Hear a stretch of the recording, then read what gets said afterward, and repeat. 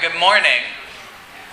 I know I just handed you a very distracting piece of paper, but put it down if you would for the moment. We're going to be talking today about stewardship in the state of the church, but we're going to reverse those two and talk about the state of the church for just a moment.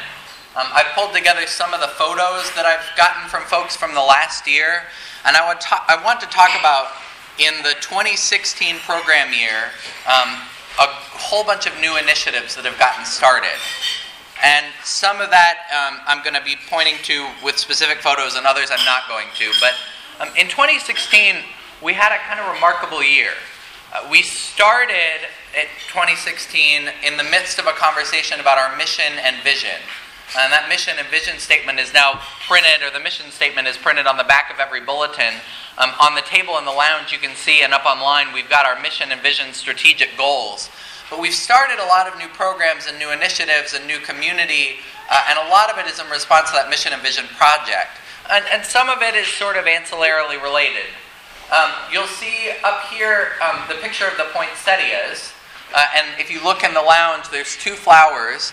We started a flower ministry really back in 2015. But in 2016, we got really serious about making sure that folks that were homebound, folks that had had recent major events in their life, especially related to losing a loved one or a recent illness, at Christmas and Easter every year, they get a flower arrangement. And specific folks every Sunday get a flower arrangement. And there's two sitting in the lounge for folks today. We had 11 people confirmed or received last year. And one person who reaffirmed her faith. Our young adult group grew to the point where we have over 30 young adults now, often showing up all at the same time. We're in just the beginning stages of an initiative called Holy Strollers for young parents. And really, we're getting together on third Sundays of the month, doing story time, and then figuring out what we're going to do. That's looking like it's going to turn into free babysitting on Sunday mornings once a month. More to come from that, but we have a new young parents group. Last year, because we're talking about finances, pledges were up over $40,000, and over 40% of the new pledge dollars were for people under the age of 40. And that said, people over the age of 40 were really generous last year as well. And then in the bottom right corner, you can see last year, Laura Chappell, before she left for Minnesota, and Susan Norris and the Garden Committee drastically expanded our garden space. And every week through the summer and up until just a few weeks ago, we were making deliveries of fresh produce to Trinity, our food pantry partners. So there's a lot there, but yet there's more. We've continued our focus on youth and on children. We've started a new Sunday school program for the youth that seems to be getting more of them to come on Sunday mornings. We brought Mark Smith on board, and we're really glad you're here. We've continued the growth of Theology on Tap. Theology on Tap is averaging around 40 people now, and we're having to pull in tables every time we do it. So there's a lot going on there. That ministry for people that you wouldn't necessarily immediately think about inviting to church, but you would think about bringing to a good conversation. It seems to be growing for us. We've had a lot of other big events in our life as well. We said farewell back in May with a big service of Thanksgiving for Mary Carroll after over 50 years as our organist, and we hired Connor, who you can hear practicing in the church right now. We had a Christmas Eve pageant, which was very popular with young families, partly because we invited little kids to participate, even if they'd not been to rehearsals. Our youth group really led that, and it was a great deal of fun. We've celebrated 3 weddings this year, with a 4th one coming up, and 3/4 of those weddings have been same-sex couples, following 2015's marriage equality ruling. At the Easter Vigil, we had a chocolate fountain. And last Sunday was our highest regular Sunday attendance for not a feast day, not Easter or Christmas, in recent memory. We had over 160 people at church last Sunday. Big thanks. Yep. Big thanks of that is due to the folks who helped organize the Fall Festival, the Party and Prayers Committee, and all of those who helped run games, everybody from the Guild to the youth group, were helping make that happen. So that's really on all of you for making that all happen. So it's really been quite a year at Holy Communion in 2016. To make all of this happen, we've got to talk about finances. So I want to invite Brian Barnhart, our interim treasurer, up to talk about the next two slides. Thanks, Mike. So hopefully you all aren't thinking about the church's money too often, but Mike and I certainly try as much as we can. We aren't going to go into all the details of the financing, but give you a general sense of where does our money come from, and what are we spending it on, and where would we need additional help to grow in the future. So to start with, we're doing pretty well, and we're in good state and moving in the right direction, which is also very encouraging. As we think about our overall income, about where our money comes from, we're very fortunate in that most of our funds still come from our endowment, which was set up well before any of us started coming here, and it provides a great deal of our resources. The next batches of money, you can imagine, would be the annual donations through pledges. And both the annual campaign and also currently our capital campaign. We'll talk about that in a minute. And that makes up the vast majority of our operating resources that we use for all the programs that Mike was just talking about. So one of the things we will be focusing on and talking about as we go forward is that the capital campaign is winding down. And so that chunk is going to need to be replaced somehow. Some of the expenses we're working with haven't been replaced, but that part of our income is going away for the near future. So we'll continue that conversation here. You ready? Yeah. And so after talking about where our money comes from, we can then talk about, well, what are we using it for? And some of these won't surprise you. About half of our expenses go to the wonderful people who make it all happen with our staff that we have here, clergy and staff. We've got 4 people on staff right now, and they make a lot of the wheels turn here, which we couldn't get anything done without them. Also, because we've got a big, beautiful building that enables us to do a lot of wonderful things, a lot of our expenses go towards both general repairs and maintenance, and also paying back the mortgage and the debt that we have on the new construction here. And so that makes up another almost quarter of our operating expenses. In terms of how much we spend on outreach, depending on how you look at it, we spend another about 15% or so on things outside of these 4 walls, outreach and the diocesan pledge. Some congregations will group those together because certainly the diocese does a lot of wonderful things on our behalf, but we've broken it out so you can see what share we do versus the share that the diocese does as well. And then the remainder goes to things that we all benefit from in terms of music and worship, as well as other programs that we do within the congregation. So this is kind of the breakdown of where our money is going, and so it's going and where it comes from.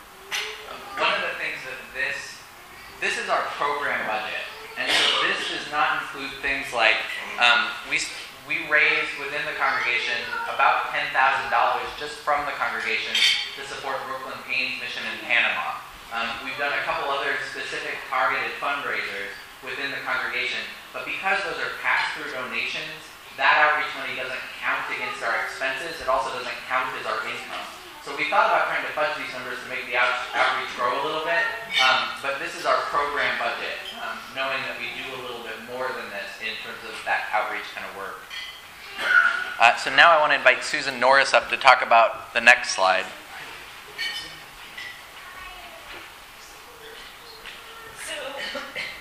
Pledging and not pledging. So last year we had 45% of the households in the congregation pledged. We had 8% of the households that did not pledge but gave. And that means they used an envelope or they had turned in a check. There was some way to identify that that was coming from them. We had 47 households who were regular attendees who did not have any way of us knowing that they were giving. They may have been putting money in the plate, but it wasn't in any way identifiable to them. 2016, we got the numbers up. We had 56% of the congregation pledging and 10% that give but don't pledge, but we still have 34% that neither give nor pledge. So where I work, when United Way, that's our big fundraiser at work, when we do the United Way fundraiser, we ask everybody to turn in their pledge card. You don't have to put a dollar amount on it. You can put 0, you can put 10, you can put a lot. But everybody turns it in. Everybody has to look at it and turn it in. How can we do that here? How can we get this up to 100%? How can we get everybody to turn in a pledge card? Pledges, by pledging, you're helping us know what budget we have on the vestry so that we can plan activities. Without that pledge, we don't know how much money is going to be available. I do want to say it is nice to see Pac-Man starting to calm down. That's a nice visual. And one of the things that I'm pretty committed to, you'll see there's actually growth in the folks that give but don't pledge percentage-wise. That is partly because the way that our rhythm works, we do a season of stewardship asks, but we don't always get pledge cards from folks that join the congregation after that stewardship. So I'm actually happy with that 10% there. That means we're growing. A lot of those households are folks that have come in after stewardship last year and are giving regularly but haven't yet filled out a pledge card.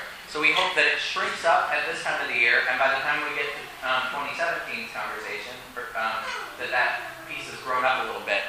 But we would like to see Pac-Man continue to bite down on that group of folks that we have no way of tracking. Donna? I'm just wondering if any research or thought or whatever has been given to the reasons why people don't pledge. Because it seems to me that that would be helpful in trying to encourage more people.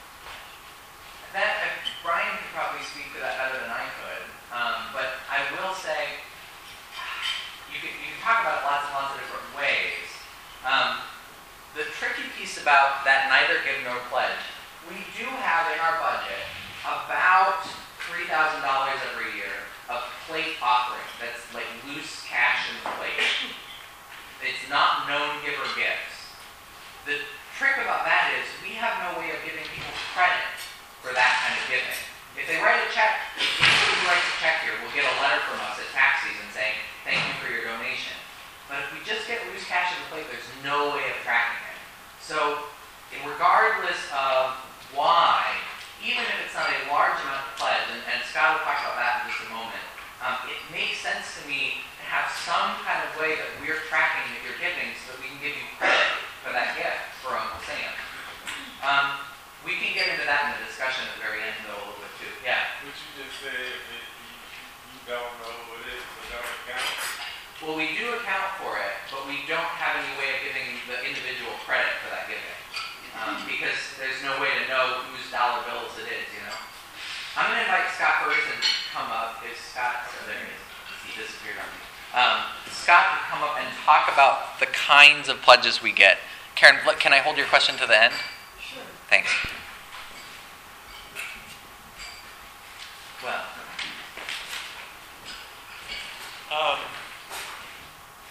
So here's the financial state. This gives a breakdown, and once again, I'll let you peruse the pretty colors on the left. The blue color is the one that we, as Susan said, we're really trying to close that gap. And sort of, Donna's got a great point. Why don't people pledge?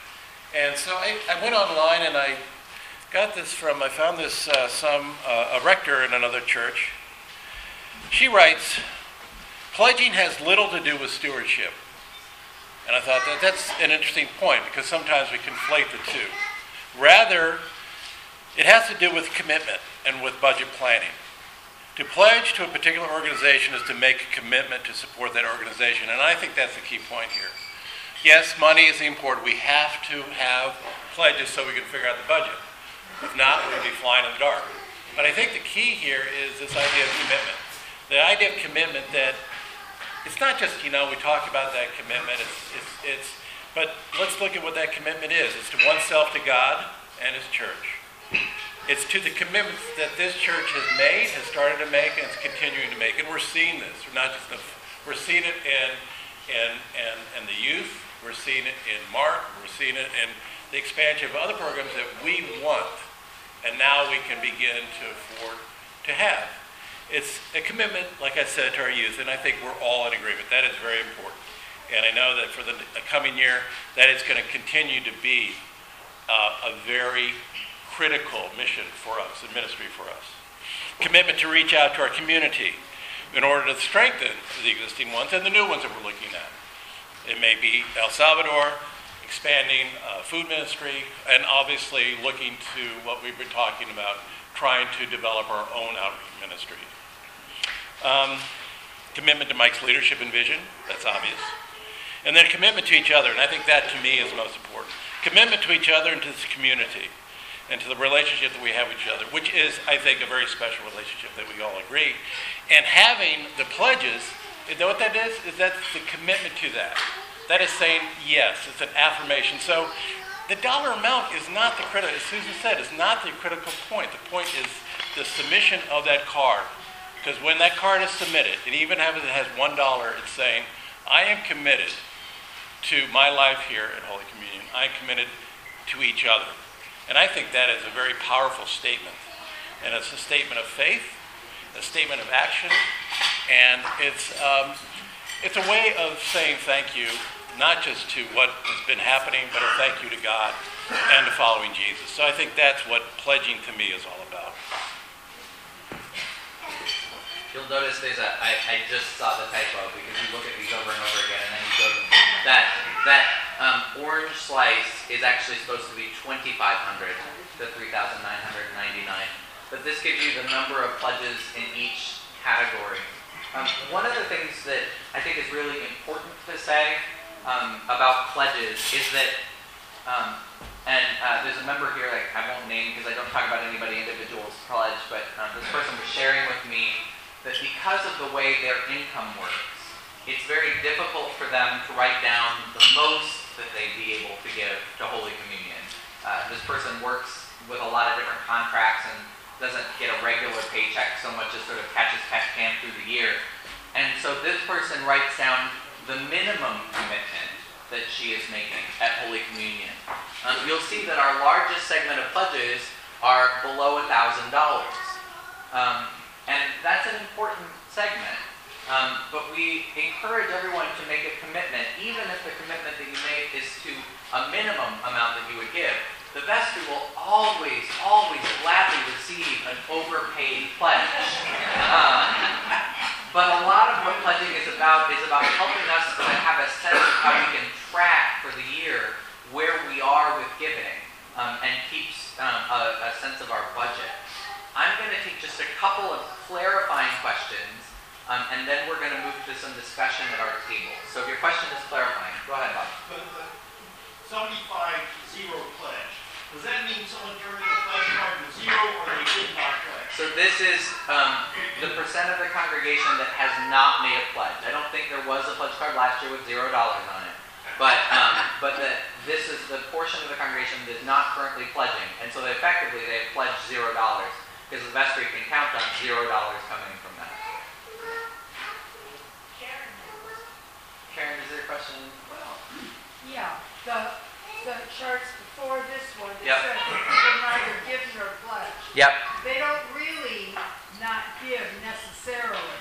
Some of them probably don't give, but probably the vast majority give, but we don't know who they are or what they Yeah. This is that we can track their giving or so pledging. that unidentified giving. Yeah. I will say though that is a very small portion of what's coming in. So that it's not like we have tens of thousands of untracked dollars coming in. So the households that are not a giver of record, which is the terms that the canons use to define things. So the pies are not about money, but they're about people. They're about people. The percentage of households that are tracked versus not tracked. Then when you go to the next slide, Yeah. it goes about money or people. This is people, so this is not the number of dollars in the budget. Obviously, that 2% of pledges over $8,000 is a bigger portion of our pledge dollars than other, but this is the number of households. So you can see the number of pledges in each of these categories. So we have a total of 3 pledges over 8,000, 12 pledges between 4,000 and 7,999. So that's what that chart is tracking. Not the percentage of income, but the number of pledges. Any other clarifying questions? So we're asking folks again, we're in the season of answering the call. Last year our theme was all in. This year our theme is answer the call. And they're similar and related. We're asking folks to answer the call sort of thoughtfully about what you're able to commit to this year to Holy Communion. We will also be asking you to literally answer the call. You have a pledge card in the envelope. There are pledge cards in the bulletins. We want to make sure you have every opportunity to pick up a pledge card that you need. There's also online, you can go onto the website and make your pledge online. If you want to take your card home and think about it and speak with your significant other and make your pledge online, you can do that as well. Next Sunday, we will take all of the pledges that have been in-gathered and bless them. And then after next Sunday, we will begin making phone calls. The vestry and the stewardship committee together will be getting together to make phone calls to folks from whom we've not heard. Those phone calls are actually kind of fun, mostly because it's just a reminder of pledging. We won't ask you for your pledge on the phone. We'll remind you that we haven't heard from you. But last year we found out about somebody who wanted to join the parish officially, and that person was later confirmed into the Episcopal Church. Last year we found out about some folks who had moved, and we updated their contact information. Last year we found out about some pastoral things that were going on. So in addition to touching base with everyone to make sure the vestry has a responsible number to work with for pledging, it helps us to have touch base with everyone, especially as we get close to the holidays, about what's going on in life, and we learn about a lot about what's going on in the congregation. Because it's a big enough congregation that sometimes somebody just doesn't show up for a few Sundays and you don't know why. So it's nice to have that moment to touch base. So there's a series of questions that we want you to consider with your tables. So the first question, thinking back on this year, what is one story that exemplifies Holy Communion to you? The second question, as we look forward, what is one hope you carry with you, specifically about our community together as Holy Communion? Though, if you want to talk about your own hopes, that's true, all right too, but we're specifically focusing on Holy Communion. And then the final question is, what questions do you have about our financial life, and what hopes do you have about our church budget? And we'll take some time at the very end to raise those questions with the wardens and the treasurer in the room. So if you would, speak amongst yourselves, and in about 15 minutes we'll come back together as a big group.